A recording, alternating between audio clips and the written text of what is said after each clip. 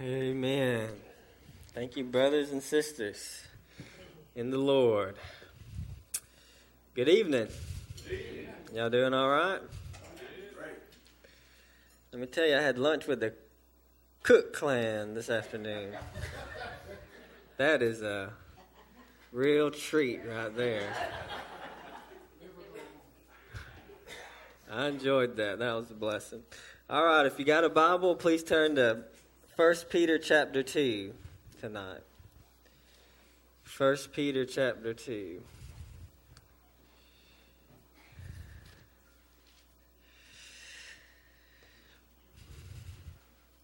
So we're continuing through our series on evangelism. And tonight I want to talk about the why of our witness. The why of our witness. You know, when it comes to things in life, sometimes we want to know the how. We want to we don't necessarily want to know why something. We just tell me how to do it. But we really need the why to fuel the how. And many, many things in life, if we don't have a strong enough why, we just won't have the motivation to do it. If I tell one of my kids, you know, let's go for a ride, you know, that vague dad thing, you know, where he doesn't tell you what's going on. And the kid, they're playing, they don't want to go. They'll say, why you want to go on a ride, Dad? And then I say, well, I want to go get some ice cream. Well, all of a sudden, the motivation changes. They're ready to ride. The why makes all the difference. Let me give you another example. Dieting. Some people have tried that. When you're young, you want to diet so you can look good. You care about the now. That's your why. Then you get a little bit older, and you get a little bit wiser, and you get a little bit little more long-term perspective, and the doctor says, "Son, you've been eating like a Baptist preacher for too long. If you don't change your diet, you're going to die." Well, you have a little bit stronger why all of a sudden to change your diet. Well, let's take it one step further. Let's say you're getting older, but not just getting more mature physically, but more mature spiritually. And one day, let's say you're reading the Bible and you come to the part where Paul tells us that our bodies are temples of the Spirit of the living God. And you feel the Spirit telling you, you know what? You haven't been taking good care of your body, and you need to take better care so you can serve the Lord with all the energy and strength that you have for as long as you can, so you can enjoy the greatest eternal reward in Him. Well, that's a stronger why. And notice what has happened. You're not thinking about how you look now anymore. You're not even thinking about how long you live this life, a longer perspective, but now you're thinking even longer. You're thinking about the eternity with the Lord. So why really does make all the difference. And so, among other things, tonight I want to talk about the why of evangelism. So we're going to read in 1 Peter chapter 2, beginning in verse 9. And let's stand together as we read God's word. First Peter chapter 2, verse 9. But you are a chosen race, a royal priesthood, a holy nation, a people for His own possession, that you may proclaim the excellencies of Him who called you out of darkness into His marvelous light. Once you were not a people, but now you are God's people. Once you had not received mercy, but now you have received mercy. Beloved, I urge you as sojourners and exiles to abstain from the passions of the flesh, which wage war against your soul. Keep your conduct among the Gentiles honorable, so that when they speak against you as evildoers, they may see your good deeds and glorify God on the day of visitation. The word of God. You may be seated. So, the first thing I want us to look at is look at the language that he uses there in verse 9, talking about the church.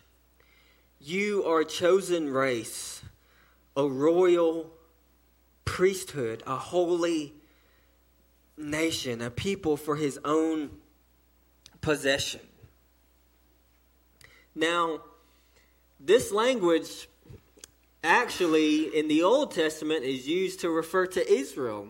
God uses this language to the nation of Israel, and yet in the New Testament, similarly as we talked about this morning, Peter applies it to the church. He sees the church as the people of God, those who are truly a chosen race, a royal priesthood, a holy nation, a people for his own possession. Now, look at these terms and think about what they emphasize. A chosen race. That gives the sense of setting apart among many, taking and setting apart some for himself. Or what about a royal priesthood? Well, who got to be priests in the Old Testament? Not everybody, but only the few. A few were set apart. Not only that, but a royal priesthood. In other words, we're priests and kings before the Lord. A holy nation, that is, holy just means set apart. A people for his own possession. All those terms are different ways of saying that we are set apart by God from the world for himself. There is a separation. There is a calling out that God is doing. And think about it.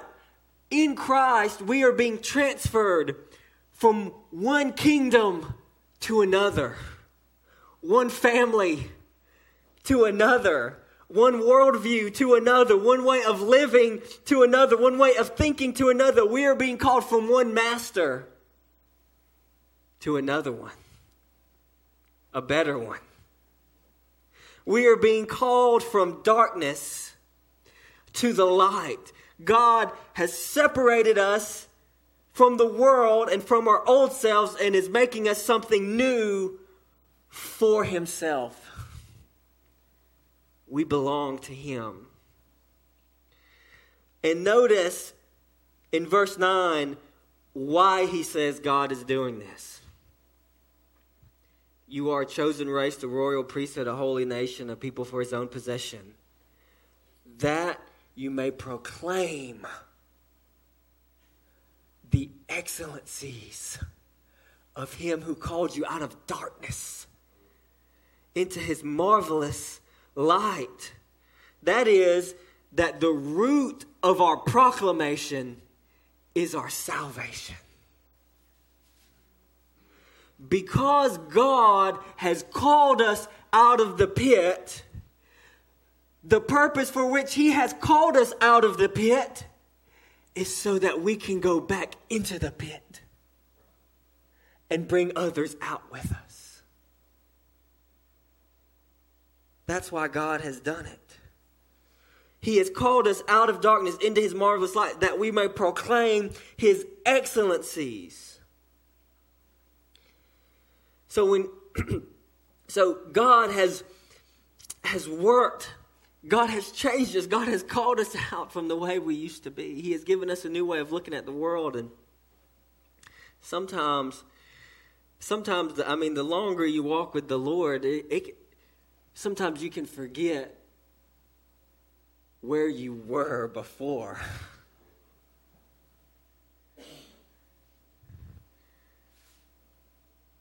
I think we should work hard to remember where we were before and the pit that God has called us out of. Because that will remind us what a great thing God has done for us. And if God really has transferred us in all these different ways from one place to another, from one thing to another,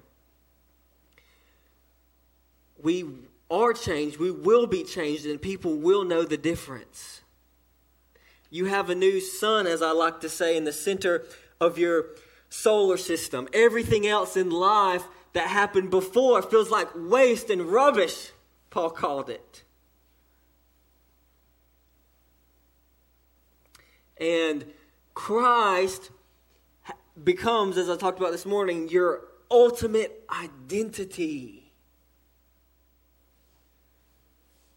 We are, before anything else, we are Christ's.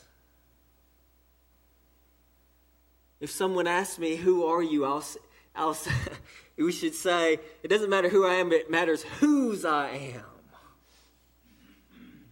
We belong to Christ, and that makes all the difference. When you have a child and they do something you're proud of, you say, that's my child. God looks at you and he says, that's mine.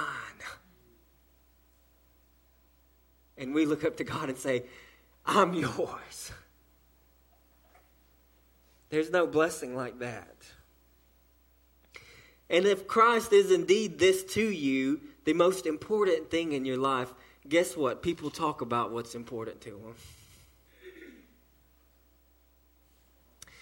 You know, if we hung out a lot and spent a lot of time together, and let's say we work together at the same place, and then let's say we worked there together for 2 years, we talked a lot, and then my wife comes to visit me at work, and you say, you have a wife? 2 years and you never talked about your wife? Something's not right. Right? You talk about what's important to you.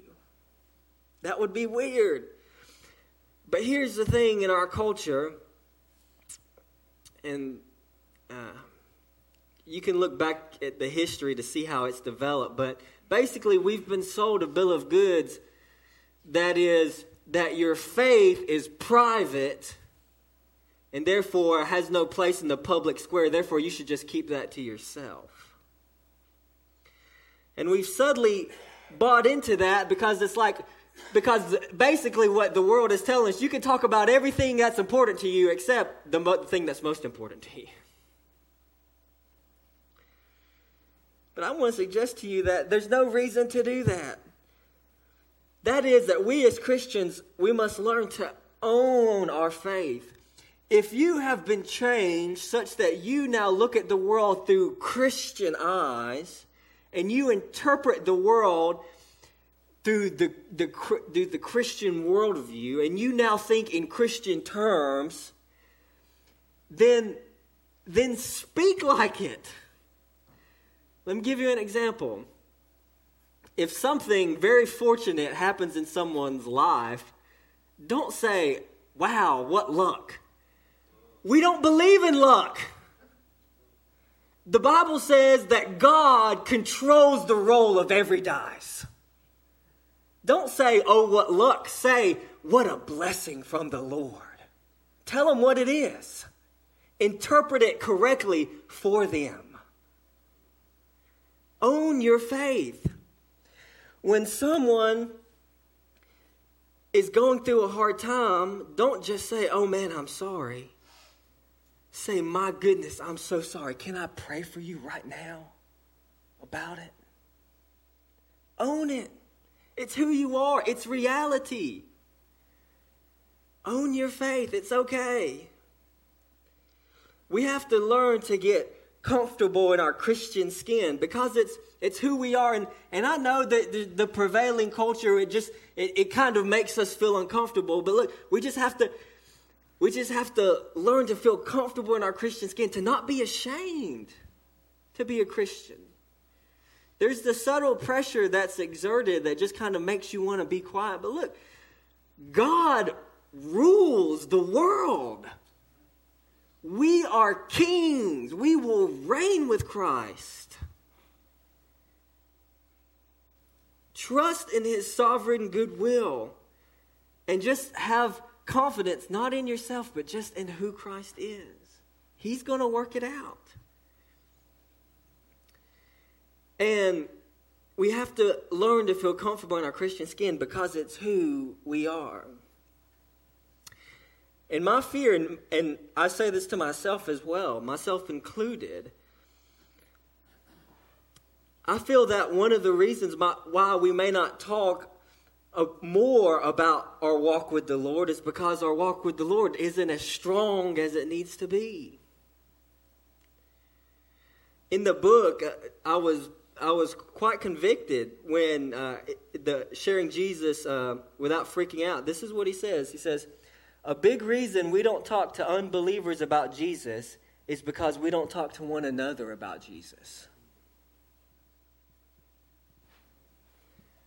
You know, I've been in some gatherings that was almost totally Christian believers, and yet it almost felt like it would be awkward if I brought up Christianity or if I brought up something, you know, because sometimes we have this sense of I don't want to be that person who over-spiritualizes everything. Can you over-spiritualize something? I mean, we all have met that person who, like, sees a demon behind every tree, okay? That's not what I'm talking about. But why do we feel awkward around other Christians talking about Jesus outside of the church building? That doesn't make any sense. Jesus Christ isn't just Lord inside the church building. He's Lord everywhere, all the time. And if he's an integral part, if he's the air we breathe, then we shouldn't be awkward about it. We should feel confident and comfortable talking about Christ. And if we don't feel comfortable talking about him with other Christians, my goodness, how are we going to talk about him to non-believers? We have to learn to be comfortable in our Christian skin. To not be afraid to just vocalize what's on our heart, what the Lord is teaching us. To get over ourselves and the fear of sounding over spiritual and just say, look, here's what I'm dealing with. Here's what the Lord's teaching me. It's okay. We have to learn to feel comfortable in our Christian skin. Next, I want you to look at what Paul talks about what we are to proclaim. It says that we are to proclaim the excellencies of him who called you out of darkness into his marvelous light. Some translations say praises. You know, when something has changed you for the better and you have seen its power at work in your life and you love it and it has really changed you, you talk about it to other people. How do you know that? Because there are people... Uh-oh, I'm going to get in trouble here. Hold on a minute.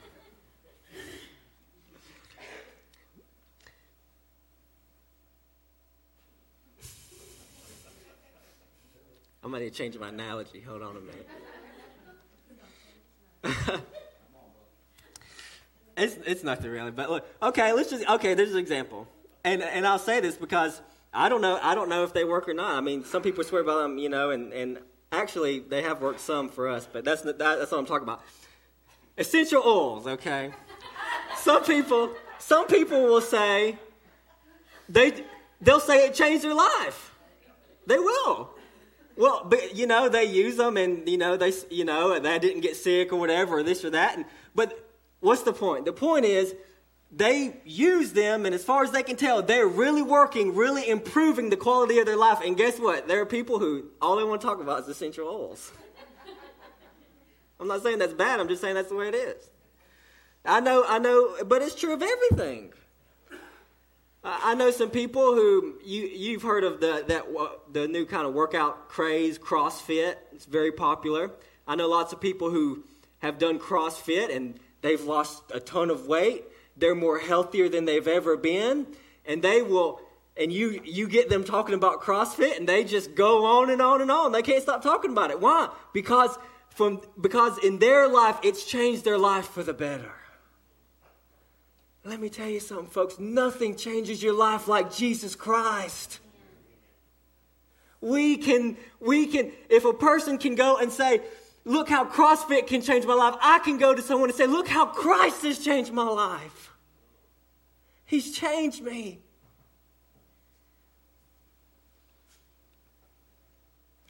We proclaim the excellencies of Him who called us out of darkness into His marvelous light. What in the world has more excellencies to talk about than the Lord God Almighty? His kindness, His grace, His mercy, His power, His comfort, His love, His chain breaking, even His wrath and His justice. God has infinite excellencies. And so we can talk about Him to others. So we proclaim the root of our proclamation is our salvation. That's the why. God has called us out, that through us He may call others out. But that's not all this text says. Look again now in verse 11. Beloved, I urge you as sojourners and exiles to abstain from the passions of the flesh, which wage war against your soul. Keep your conduct among the Gentiles honorable, so that when they speak against you as evildoers, they may see your good deeds and glorify God on the day of visitation. Notice what Peter is saying. He calls us sojourners and exiles. If you think about it, he's keeping in straight line with what we talked about at the first. A chosen race, a royal priesthood, a holy nation, a people for His own possession. We are set apart by God, for God. And then in verse 11, he calls us then sojourners and exiles. What is a sojourner and an exile? A sojourner is someone living long-term in a place that's not their home. The Bible says, in Christ, we are sojourners. The problem and the great danger for the Christian then is that sometimes we get to thinking that this is our home.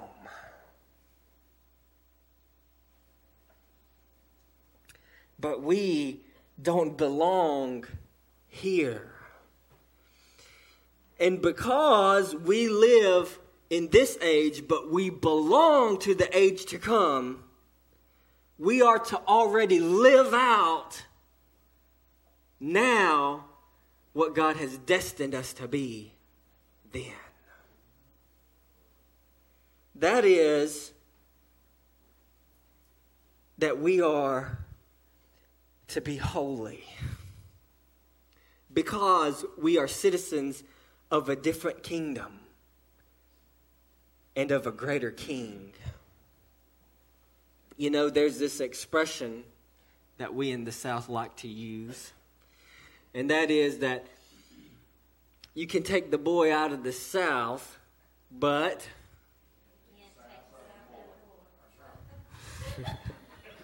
I knew y'all would like that. It should be said of Christians that we are not yet in heaven, but heaven has been put into us.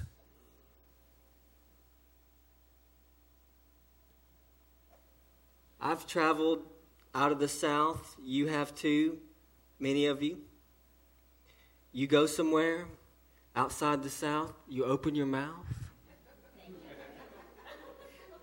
People say, "You're not from around here." And it really shocks people because, my mother's Thai, but most people think I'm Hispanic when they see me. And when I open the mouth and this accent comes out, they say, "What are you?" Exactly.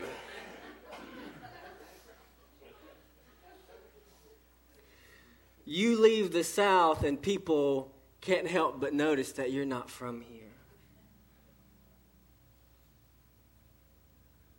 As you live your life, people ought to say, "You don't belong here, do you?" You ought to have a Christian accent, a Christian air about your life, that people look at you and they can't put a finger on it, but they say, "He's not of this, he's not from here, he's not of this world." There is something unnatural, supernatural in there. That person is different. They don't belong here. They're not from here. And a key part of that is our holiness. Abstain from the passions of the flesh, which wage war against your soul. Let me tell you something. We so often, hear me now, myself included, we toy with sin, but look, the devil is trying to kill you. It's a war. And we treat it like a trip to the mall.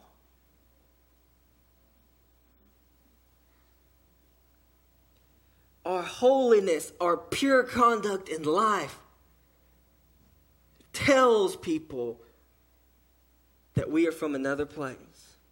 If a person came in and they looked Chinese and they had a Chinese accent and they invite you over for lunch and they cook Chinese food and they have Chinese books on their shelves, you might conclude that they were born in China. But if you see a person who lives a holy and pure life, who speaks graciously and kindly to others, who puts others before himself, who has a humble heart, who speaks freely about their walk with the Lord, their struggles and their victories, and what Jesus Christ means to them and how he changed them, you will rightly conclude that person has not been born, but has been reborn in heaven.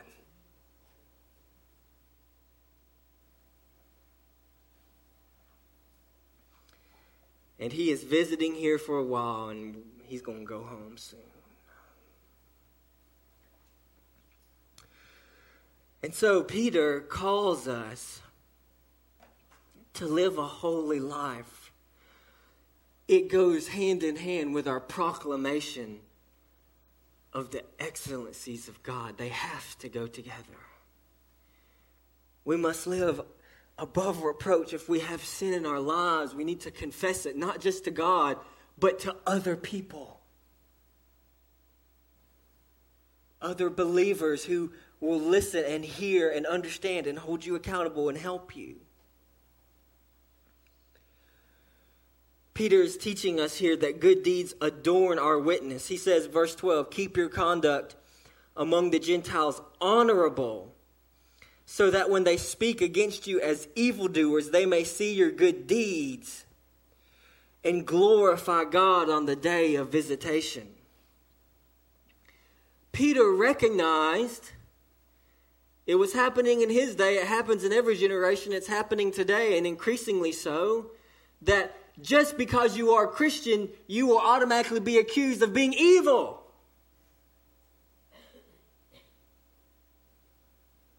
Peter says, do good anyway. Why? Talked about this last Wednesday as going through the book of James this past Wednesday. Let me tell you something. Anybody can repay evil for evil. You don't need the Holy Spirit to do that. But when you're treated wrong and you do good to those who wrong you, heaven shines through you. And Jesus Christ is lifted up. because Jesus did good to those who wronged him. That is not natural. That is supernatural. And people will see it. And the Bible says that they will see your good deeds and glorify God on the day of visitation. That's interesting.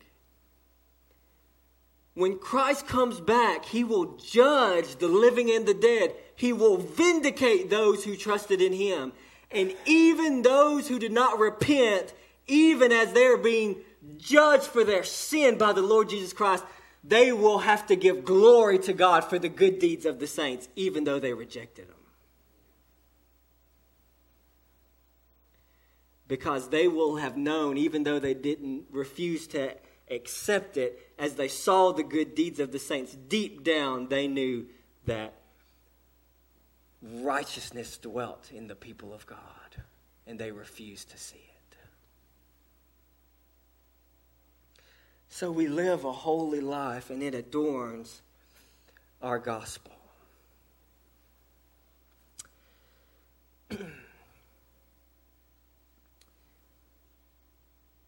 So, as I conclude tonight, God has called us out of darkness and into his marvelous light so that we may proclaim his excellencies.